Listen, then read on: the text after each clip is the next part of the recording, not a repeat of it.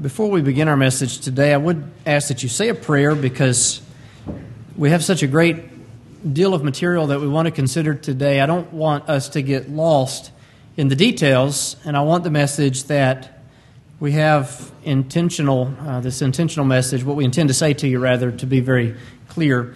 I would also ask that you pray for me in a special way, because last night about 9:30 or so, I had one of these migraines that I have from time to time, and it starts with a hole in my vision. I'm outside looking for an extension cord to wrap it all together, and I can't see the end of it because when you wrap it up the right way, where you make little loops, you have to connect the ends, and I can't see it. And I suddenly realize there's a big hole in my vision. I'm like, great, I know what this means.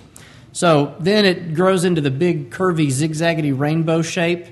And the last thing that happens when I have that happen to me is that I lose the ability to speak, and sometimes I say the wrong words. You know, I do that anyway, sometimes.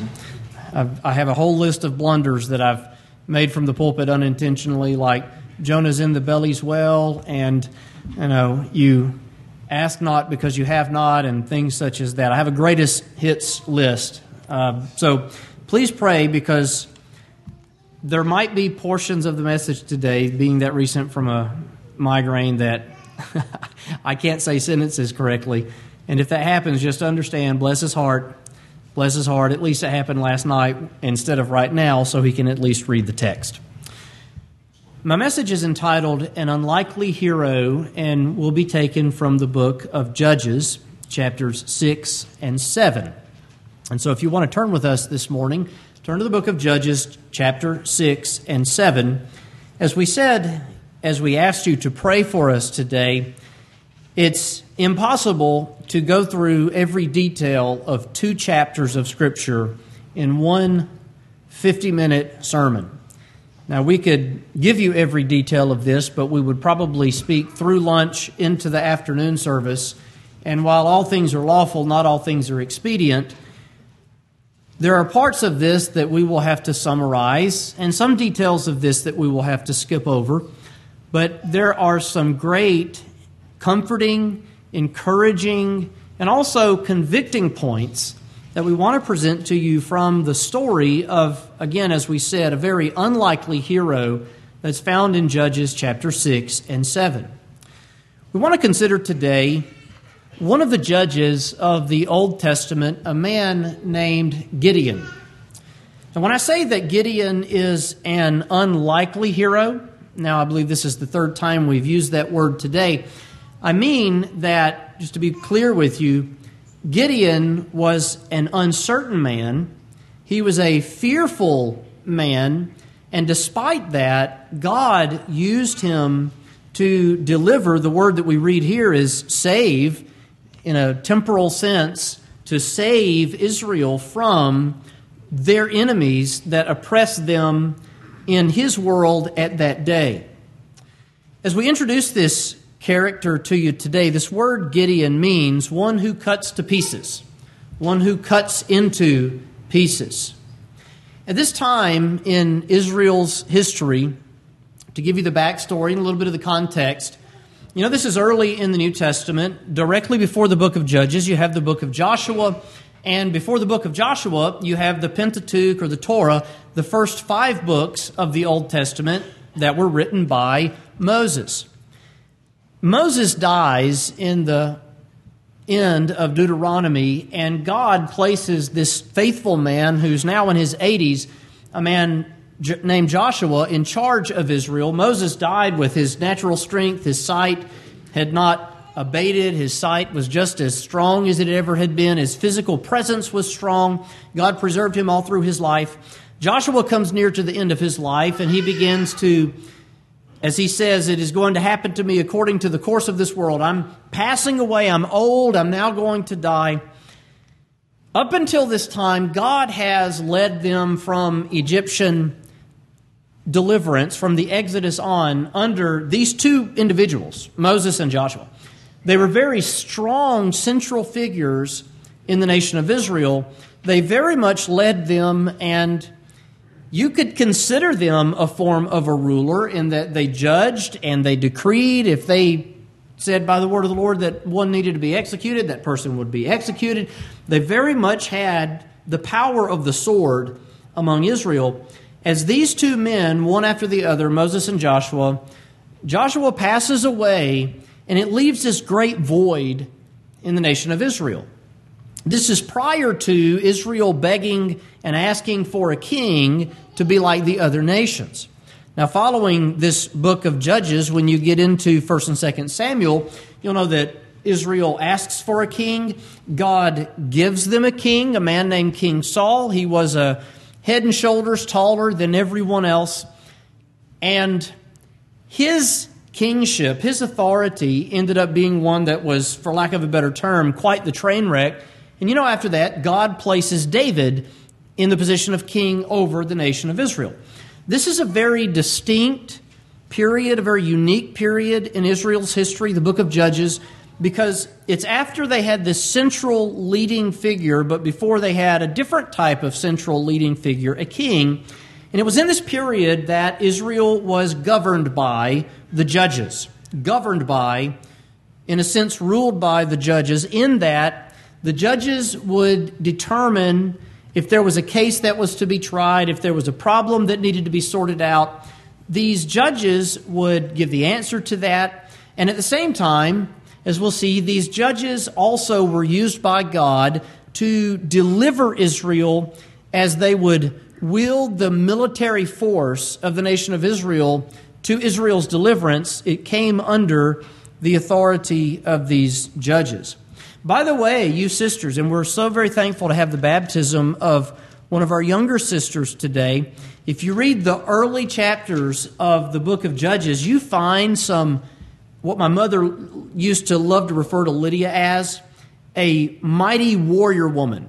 You find mighty warrior women early in the book of Judges. You've got Deborah, who was one of these types of people. She was a prophetess. She prophesied in a sense, and she did lead them to victory. There was another woman in Israel that, as one of these generals was running, this person in command of a military was running, she says, come into my tent, lay down and rest, I'll hide you. And he falls asleep after she gives him milk to drink. She takes a nail and a hammer, she drives it through his head and connects his head with the ground. And I believe that man's name was Simeon.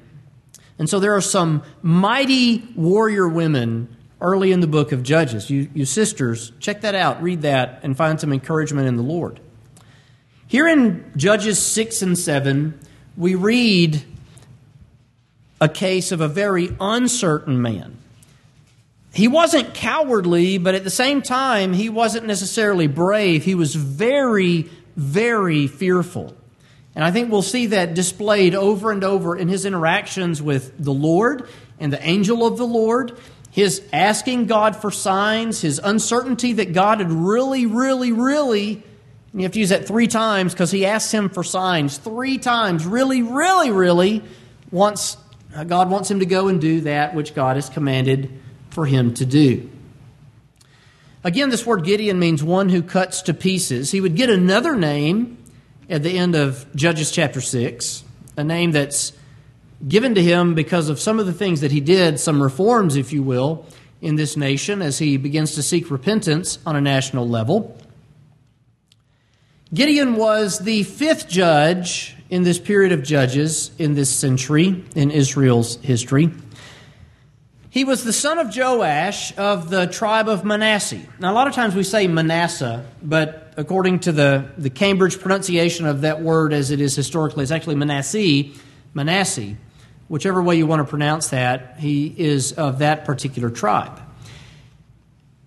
The main foes of Israel in this day were the Midianites and the Amalekites.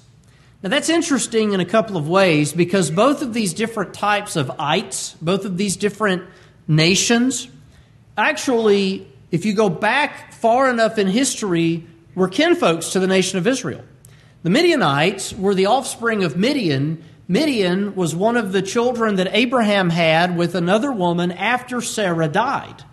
You remember when Sarah dies, Abraham has other children. He takes other wives and he has concubines and he has children with them.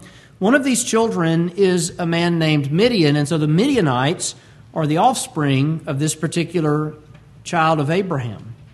Now, what should their cousins, as it were, be doing with them in this day? They should be helping them.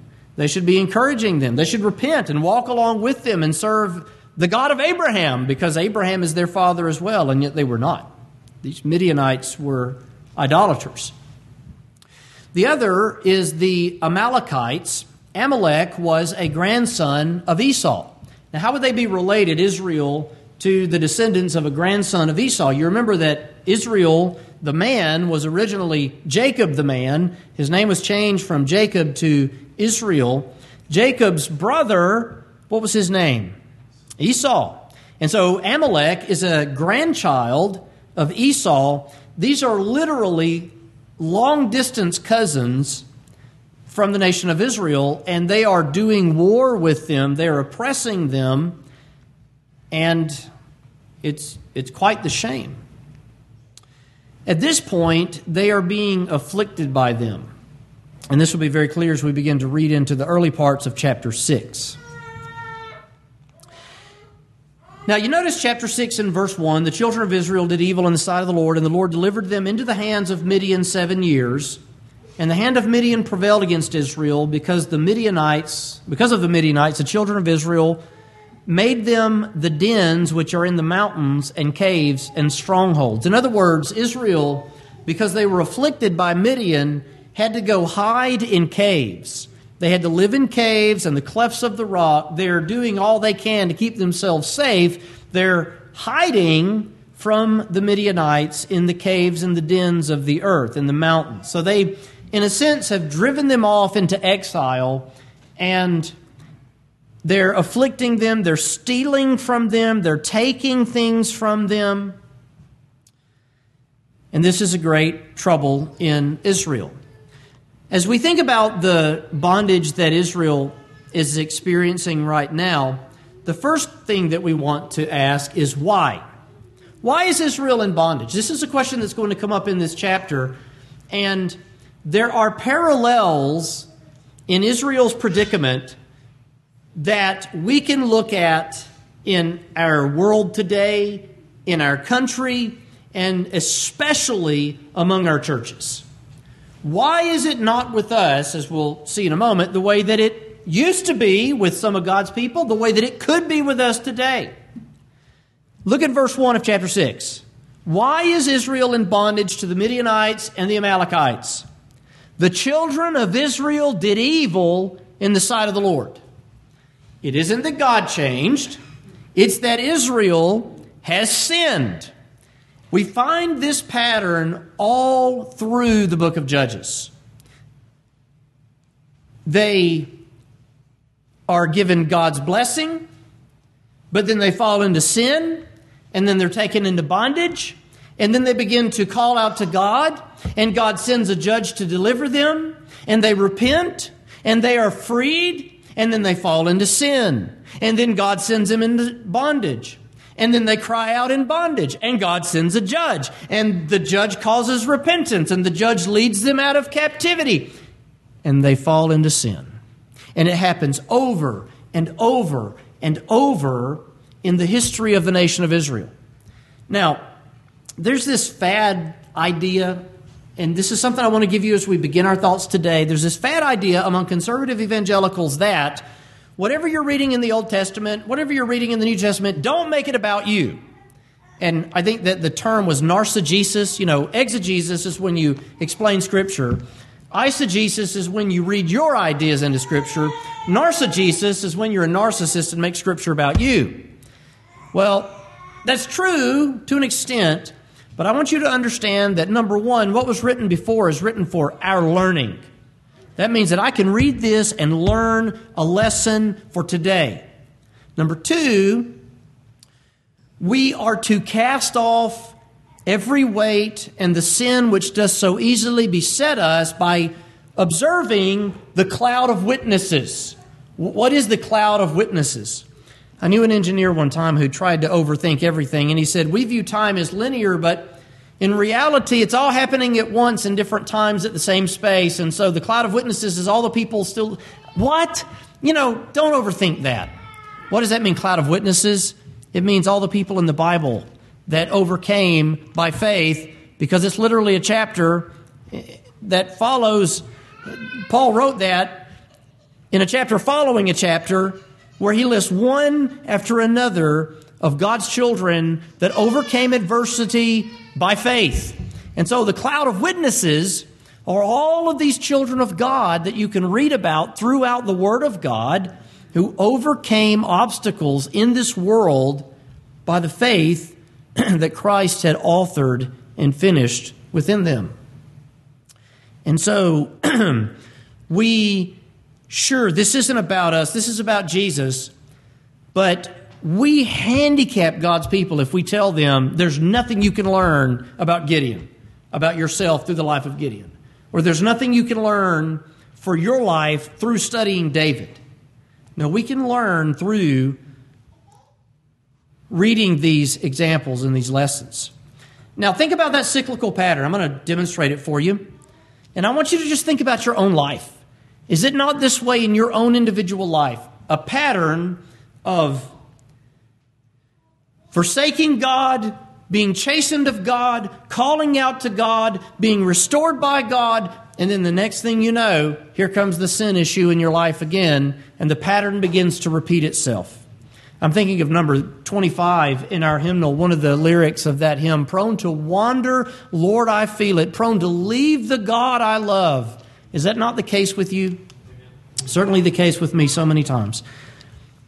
Israel's history is for our learning, and it points to Christ because it's all about Christ, but we're the people of Christ.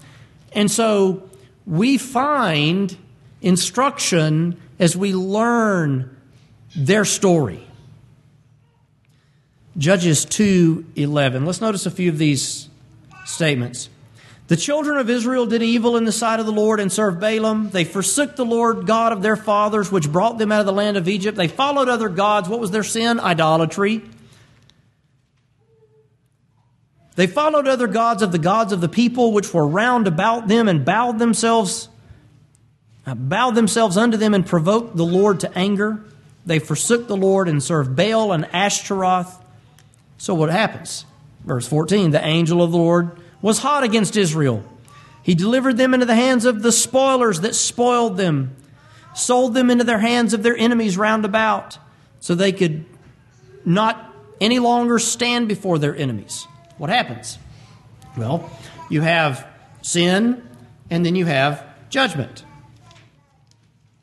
Judges 2 and verse 20, the anger of the Lord was hot against Israel, and he said, because that this people has transgressed my covenant, which I commanded their fathers, and have not hearkened unto my voice, I also will not henceforth drive out any from before them of the nations which Joshua left when he died.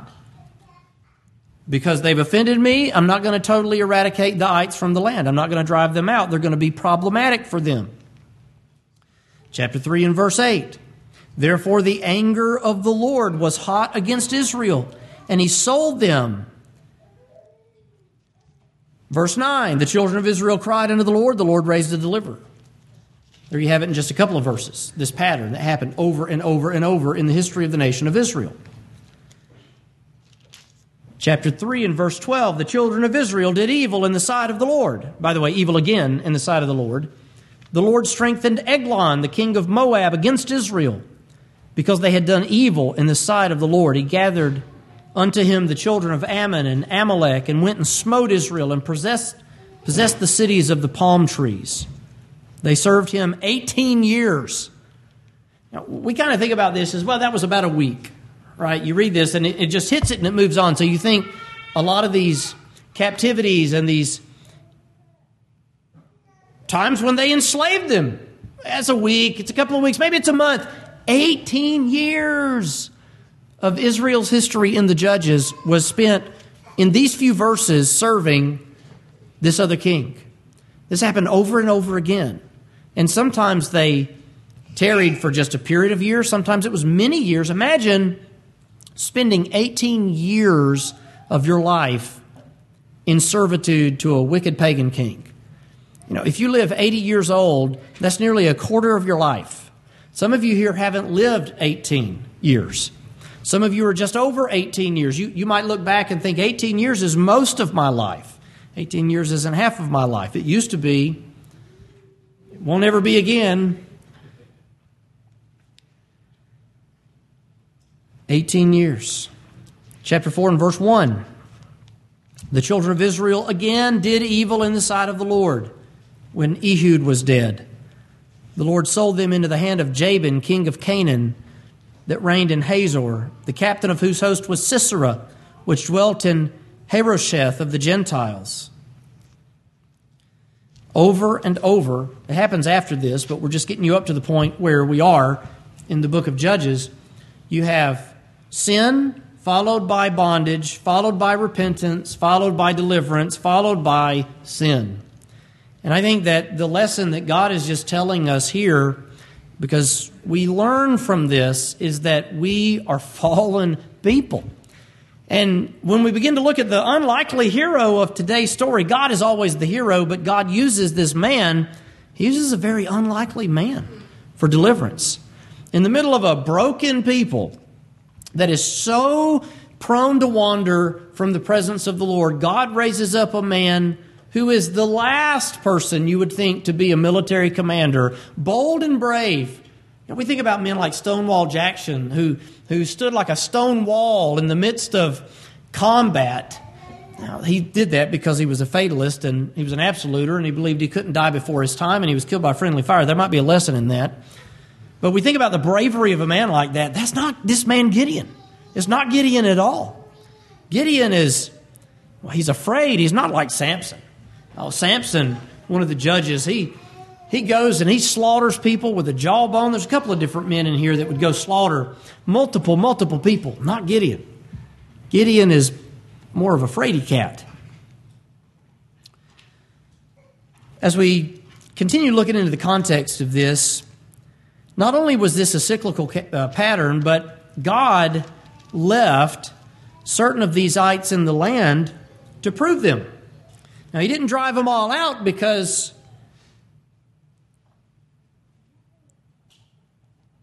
of their issues, which we already read to you. But chapter 3 and verse 1 says, "These are the nations which the Lord left to prove Israel by them, even the many of Israel as had not known all the wars of Canaan, only that the generations of the Israel might know to teach them war, at the least such as before knew nothing thereof." And so God says, I'm leaving some of these people here so you will be proved. Will you obey my word? Will you go on with them? And to teach them war. Because there's some of them that have never known a battle and life was going to be difficult. In a sense, some of this adversity had been tolerated to strengthen them and train them.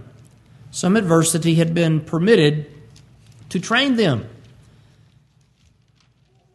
There were ites that were left because God would prove them and that they might know war. They were always going to have the threat of war. And they didn't need to go into Canaan's land and get soft and get weak, get complacent, because then if a military comes against them, how are they going to fight? Now, God gave them power through His might, but at the same time, God wanted them ready.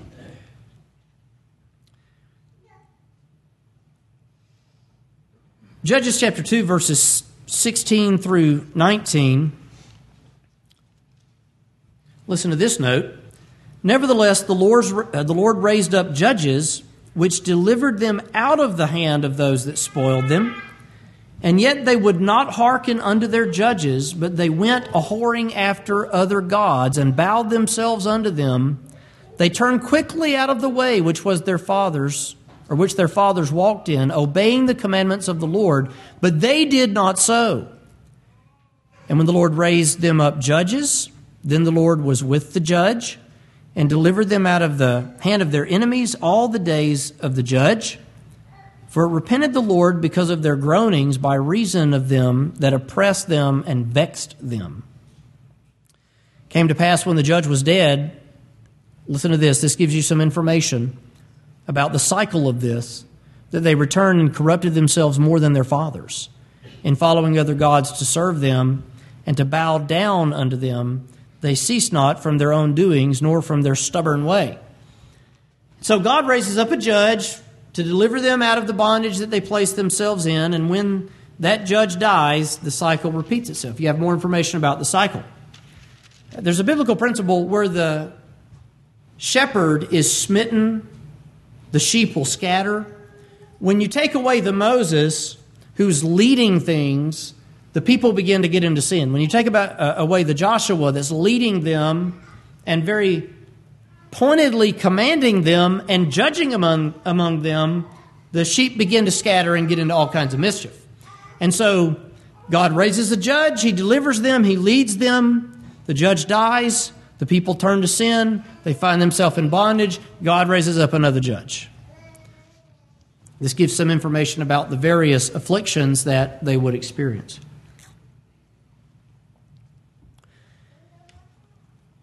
There's a statement that I want to look at next in Judges chapter 6. These are the words of Gideon as he speaks with the angel of the Lord. I told you that part of what we had to say today had a great correlation or parallel with our country, any country, the world in general, but especially, chiefly, primarily, the church. Gideon is speaking to the angel of the Lord in Judges 6:13. And this statement really hit home with me this week.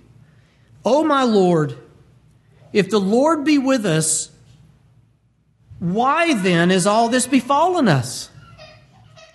And where be all His miracles which our fathers told us of, saying, did not the Lord bring us up from Egypt?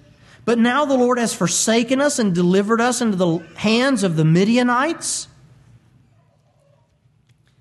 Think on that question for a minute. Certainly we could apply that to just the spiritual condition of our country today. Lord, where is your moving among the people of this country? Why is this place not a moral land that it at least was more so of in previous generations? You could make that parallel. But remember, America is not Israel. God didn't come to set up another physical nation. God came to establish a church. What group of people in the world parallels the nation of Israel in today's time? The church of the Lord Jesus Christ. As you read through church history, one thing that you see very clearly is God's hand in delivering them, working among them, causing great movements among them, an outpouring one after another of the Holy Spirit as God raises up a man to preach and proclaim His gospel. There is a revival in that place. People hear the word. They confess their sins. They come into the house of God. They worship Christ in spirit and in truth. I'm not talking about fake Christianity. I'm not talking about American cotton candy. I'm not talking about fluff. Pardon me. I'm talking about a real movement of the Spirit of God among people. Now, how do you know when that happens? When people hit their knees and weep over their sins is one indication. And they come into the house and they confess their sins and they draw nigh unto God. I'm not talking about when people come into a church and they pack by the thousands because the preacher tells them how God wants them to be happy and rich. It's not what I'm talking about. It's how you win friends and influence people.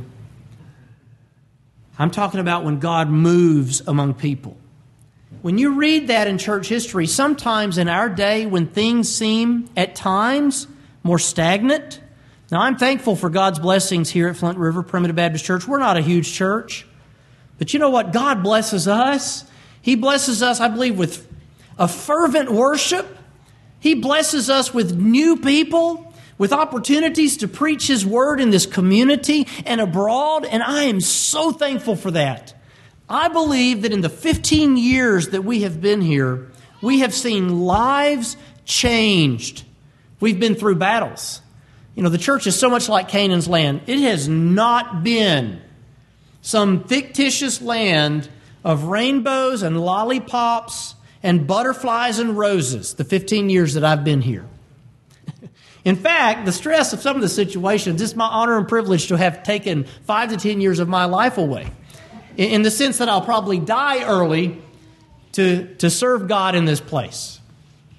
You know that movie, Princess Bride, I just sucked 5 years of your life away. Tell us, how does it feel? And remember, this is for posterity's sake. There are times in the last 15 years that I just want to go like the protagonist as he's put on the torture machine. But we've experienced what it means to be church here. I believe very much. A few years ago, it occurred to me, how do we see God's power in His church? We see it through the impacted lives of those who hear the Word. That's how we experience God's power in the New Testament church. We don't see rivers part like in the Exodus. We don't see an angel come slay 180,000 people in one night. We don't see the handwriting on the wall in Daniel's day, letting them know the Medo-Persians were about to overthrow Babylon and Israel gets to go back. How we experience God's power in the church is through the changing of the lives of God's people as they hear the Word over and over and over and they grow. Praise God that we have seen Him work in our church. But sometimes we think, I've heard of these great miracles. I've heard of these great revivals. I've heard of these movements where God would bless a man, a minister, to baptize hundreds of people in just a few short years. Read about Shubal Stearns. Read about some of these American Baptist preachers of the old days, predestinarian preachers. God bless them to constitute church after church after church, baptism after baptism after baptism. Where are the miracles of the old days? I want that question to latch hold in your mind. Because if we're not seeing the miracles of the old days, the problem is not with God. The problem is because God's people need to repent and to seek Him the way that they ought to seek Him. Got to move along. If God isn't moving among us, why? If God isn't moving among true Christianity, why? I'll leave that open-ended. Enter Gideon, the unlikely deliverer. Now, this is supposed to be one message. I'm going to try to get it done in one day. There came an angel of the Lord and sat under an oak which was in Ophrah, that pertained unto Joash. His son Gideon threshed wheat by the winepress to hide it from the Midianites. So Gideon is threshing wheat and he's hiding it. Why is he hiding it? Because the Midianites raid them and take all their stuff. Their livestock, their food. They raid them, they take their stuff. So Gideon's threshing it, he's hiding it. The angel said, "The Lord is with thee, thou mighty man of valor." The irony. The irony. Because Gideon at times was anything but. Now, we have some takeaways from this at the end of the message today, and I really wanted to hit home with you. Sometimes God calls things that are not as if they are. And that's language from Paul's writings to the Corinthians. God sometimes calls things that are not as if they are. Thou mighty man of valor. Gideon, God is going to use you to deliver. That's when Gideon asked this question, where are the miracles? The Lord looked upon him and said, go in this thy might, and thou shalt save Israel from the hand of the Midianites. Have I not sent thee?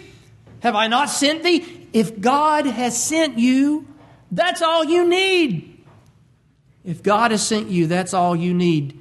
And I can tell you from experience that if God sends you into a situation, you have all that you need to stand and to accomplish that which He has sent you to do. I can tell you that from experience over and over again. Again, we ended last week's message with, if God be for us, who could be against us? Have I not sent thee?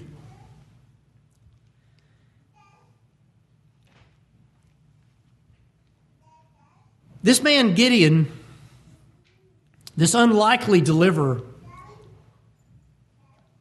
begins to question and argue a little bit.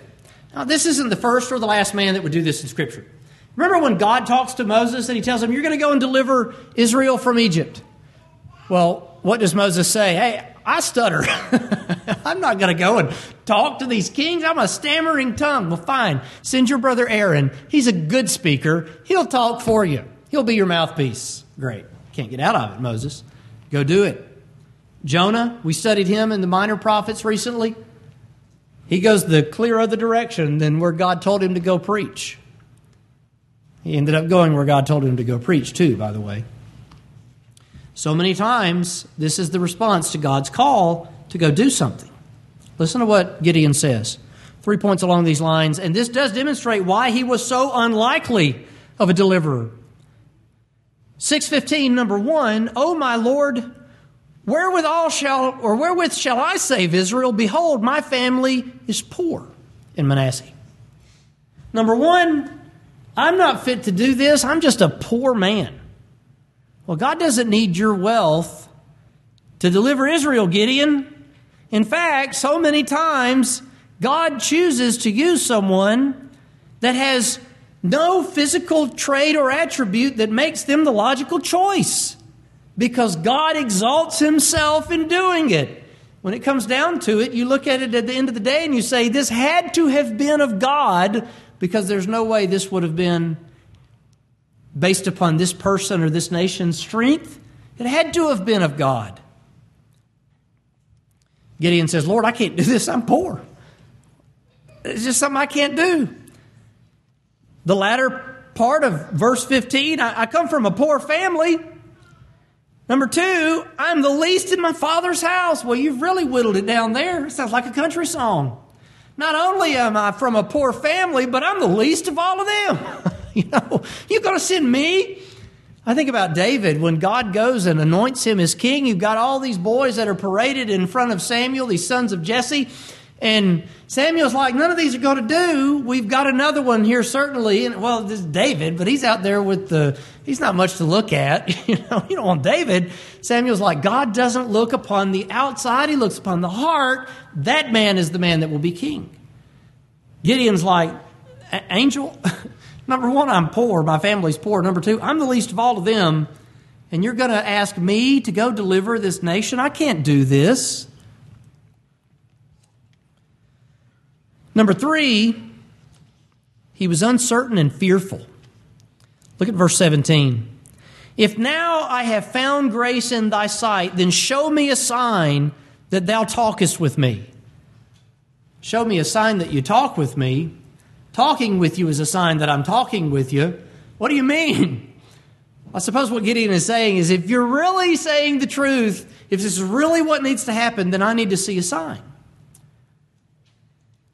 In fact, before this was over with, there would be 3 signs that he would ask for, and God in his mercy would give him the 3 signs.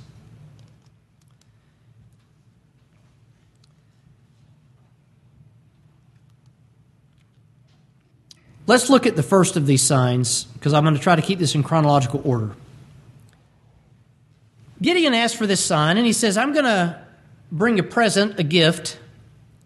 I'm going to set it before thee, tarry until thou come again. I will tarry till thou come again. Gideon went in and made ready a kid and unleavened cakes of an ephah of flour. The flesh he put in a basket, put the broth in a pot, and brought it out unto him under the oak, and presented it. The angel of the Lord said, take the flesh and the unleavened cakes, lay them upon this rock, and pour out the broth, and he did so.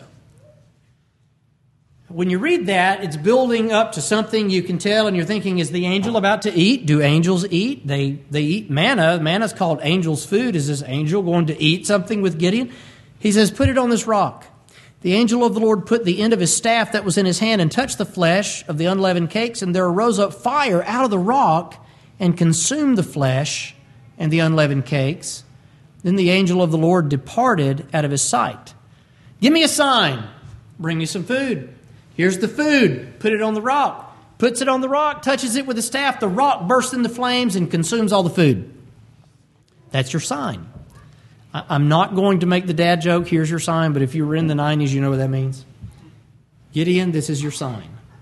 Here's your sign, Gideon. Consumes it. It's gone.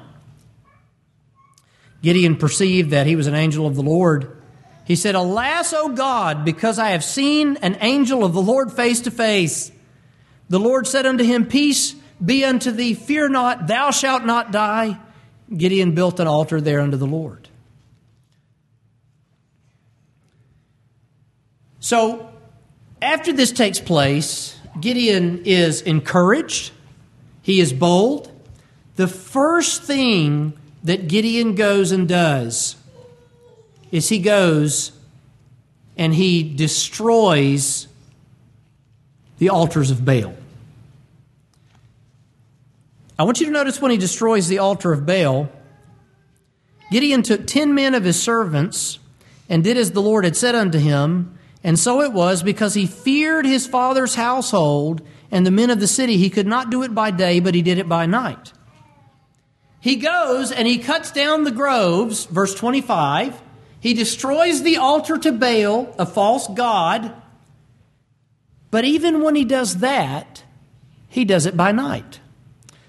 Now, my dad is the toughest, biggest, meanest, baddest man that has walked the course of this world in the 20th and 21st century. And I say that without any degree of irony or uncertainty. There are sermons by former police officers turned preachers about him, of cop stories. And if you listen to the stories, you're like, this man is Terminator. He's absolutely unbeatable. Everyone, including his coworkers, were afraid of him because he was a tough guy. If Dad tore down the altar of Baal and the groves, he wouldn't do it in the middle of the night. He'd go out there in the middle of the day. He'd look them in the eye. He'd burn it down. He would threaten them and dare them to defy him and his God, because he's not afraid of anything but his God. Gideon, on the other hand, he does this by night. Now, some of us might be more inclined to do that by night. It's covert. We get it done when they can't challenge us because we're afraid. Gideon is afraid. He obeys God, but he's still struggling with fear, and he does it by night.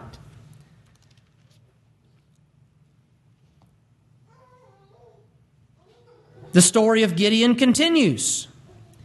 God has raised him up. He's going to send him to deliver from the Midianites and the Amalekites. By the way, the casting down of those altars resulted in Gideon being given a new name. Jerubbaal. They called him that because he had torn down those altars, and when his father saw that, they began to complain about Gideon.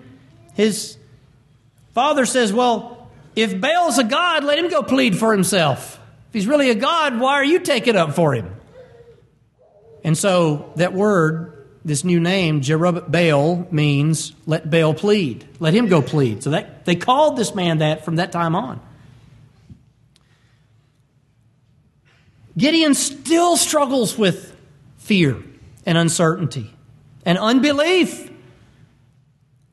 Verse 36, Gideon said unto God, if thou wilt save Israel by my hand as thou hast said, behold, I will put a fleece of wool in the floor. I'm going to leave it here overnight. If the dew be on the fleece only, and it be dry upon all the earth beside, then shall I know that thou wilt save Israel by my hand, as thou hast said. He's giving him unlikely scenarios to try to get out of it, because he's afraid. And so it was, when he rose up early in the morning, he thrust the fleece together and wringed the dew out of the fleece, a bowl full of water. So he takes this bowl and he begins to wring the fleece, and it's just so full of water that it could fill a bowl, and the ground all around the fleece is dry. Gideon says unto God, now you'd think, okay, I got my sign, 2 of them so far. O God, let not thine anger be hot against me, and I will speak this once. Let me prove, I pray thee, but this once with the fleece. Let it now be dry only upon the fleece, and upon all the ground let there be dew. In this case, Lord, let me reverse it. He's still struggling. God did so that night, for it was dry upon the fleece only, and there was dew on all the ground. All right, Gideon, you got your answer. 3 signs asked, 3 signs given. God is going to use you to save Israel out of the hand of Midian and Amalek. Let's go into the battle. God does things in a certain way so many times, especially in the Old Testament, that there would be no doubt as to the fact that God is delivering. You look through church history and you see this over and over again. You think about the early centuries of the church, all the persecution, how they burned Christians at the stake, they fed them to lions, they stoned them in the streets, they crucified them, they beheaded them, they imprisoned them, they starved them to death. If this were anything other than a movement of God Himself, it wouldn't have lasted the first 50 years. And yet here we are 2,000 years later, sharing out of the book that has been attacked more than any other book in the history of the world, and yet there are more copies of this book than any other book in existence. You can literally download it on your iPhone or pick one up from Dollar Tree for $1. Because God.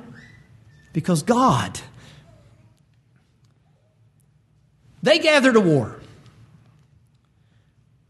But God says, the people that are with thee are too many for me to give the Midianites into their hands. You have too many soldiers. Since I'm home.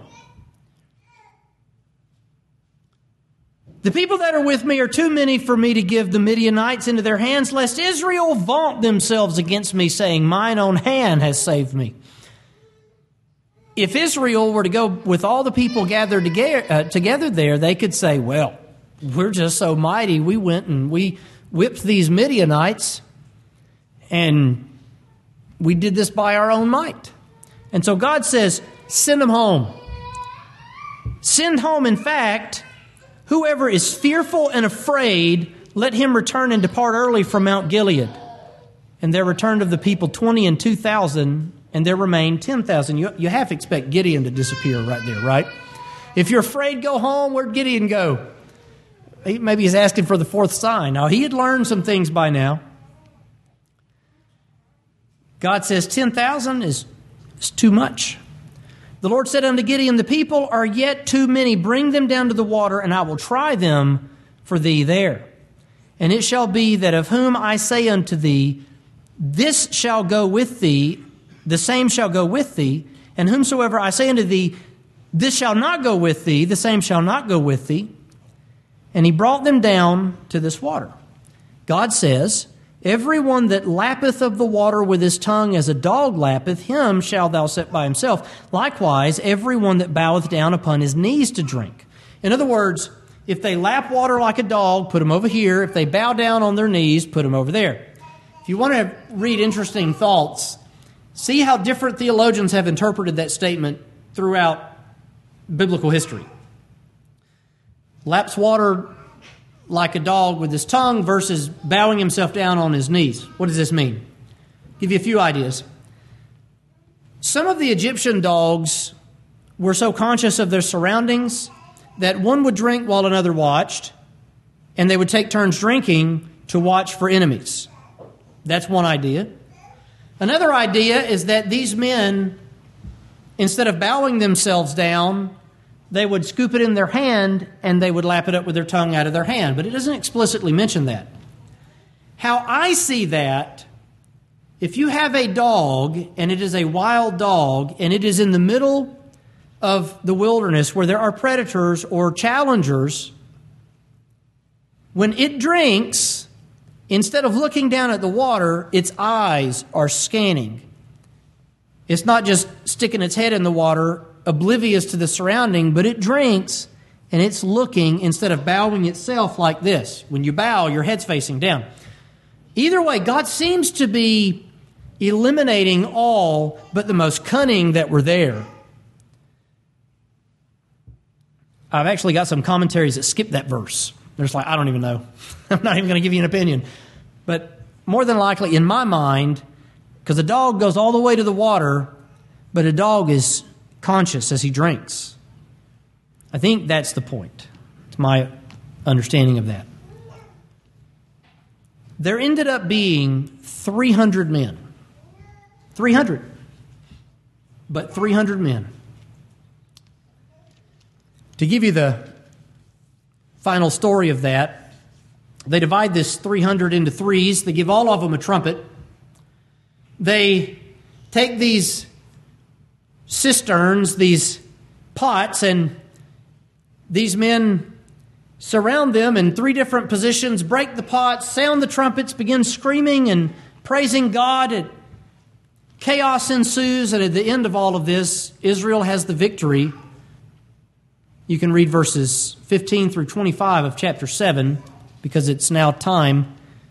We'll leave that for you to read on your own this week. God gave the victory. Now, I want to give you just a few takeaways from this, because we want to apply this. And we even want to point it to Christ. Point number one, as we take some thoughts away from this unlikely hero story, Gideon, and this has been throughout everything I've said today, before there is restoration, there has to be repentance. Over and over and over in these judges' stories, in the stories of these judges, before God delivers them out of bondage, the people cry out to God and they turn, and God sends a judge to tear down all the groves.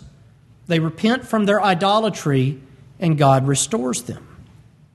Number two, the victory is based on God's strength, not on our strength, our bravery, or our numbers. The strength is God's. The victory is God's. How might this point to Christ?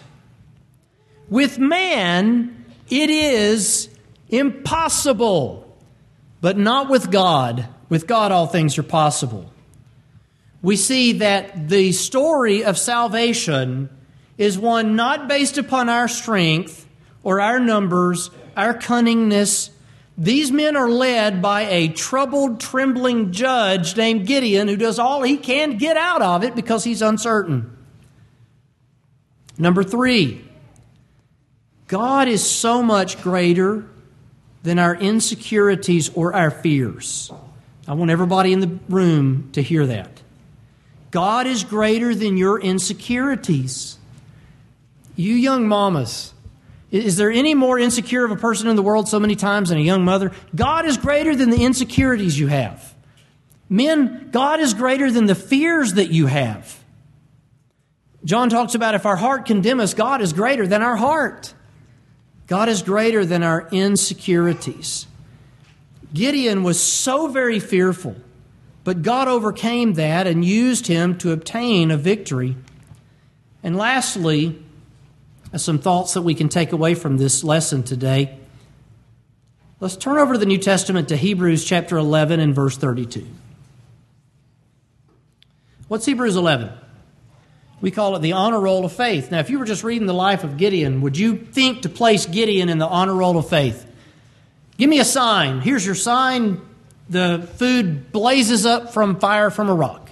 Lord, I want another sign. The fleece is wet, the ground is dry. Lord, don't be angry. I want a third sign. The fleece is dry and the earth is wet. You wouldn't think this uncertain man who tears down the groves and the altar of Baal by night for fear, a man who's threshing and hiding it from Midianites out of fear, you wouldn't think that this man would be listed in the honor roll of faith, would you? He gets an honorable mention. As the writer of Hebrews begins to sum up all of the victories accomplished by faith, Christ in you, the hope of glory, he says in verse 32, "What shall I more say? For the time would fail me to tell of Gideon or Barak or Samson." You know, those are three judges. Time would fail me to tell of these men, but did you notice the first person that he mentions there in those that he could talk about to give great victories through faith is Gideon? What's a point that we can derive from that? As imperfect as his faith might have been, it was real. It was victorious. It enabled him to lead and to deliver despite the fact that he struggled with unbelief. Don't you think so many times, Lord, I believe, help thou my unbelief? So did Gideon. And here he is in Hebrews chapter 11, listed among Abraham and Jacob, Abel, Enoch, Moses, Rahab, and even men such as Samson and David. Gideon's faith many times was shaken in his own abilities. He knew he couldn't do anything of himself. He was afraid. He was concerned. He was fearful. And so are all of us. And yet it didn't make it any less faith. It didn't make him any less victorious in what God had called him to do. And so as we read the story of Gideon, what I want you to do is take heart, be encouraged, and be comforted. Let's pray. Father, thank you so much for the story of Gideon. We feel ourselves to be so much like him. We know there are things in the world you've called us to do, and yet at the same time, we're so many times afraid of what other people will say, afraid of what others will do, afraid that your enemies will come at us with one thing or another. But Lord, we know that if you call us to do something, well, you'll give us strength to do it. You've given us the faith to do it. And even when that faith is imperfect, Lord, we believe, help our unbelief. Thank you, Lord, again for this great example. We pray that you forgive us of our sins, the sin that so often does so easily beset us, the sin of unbelief. We pray in Jesus' name, amen.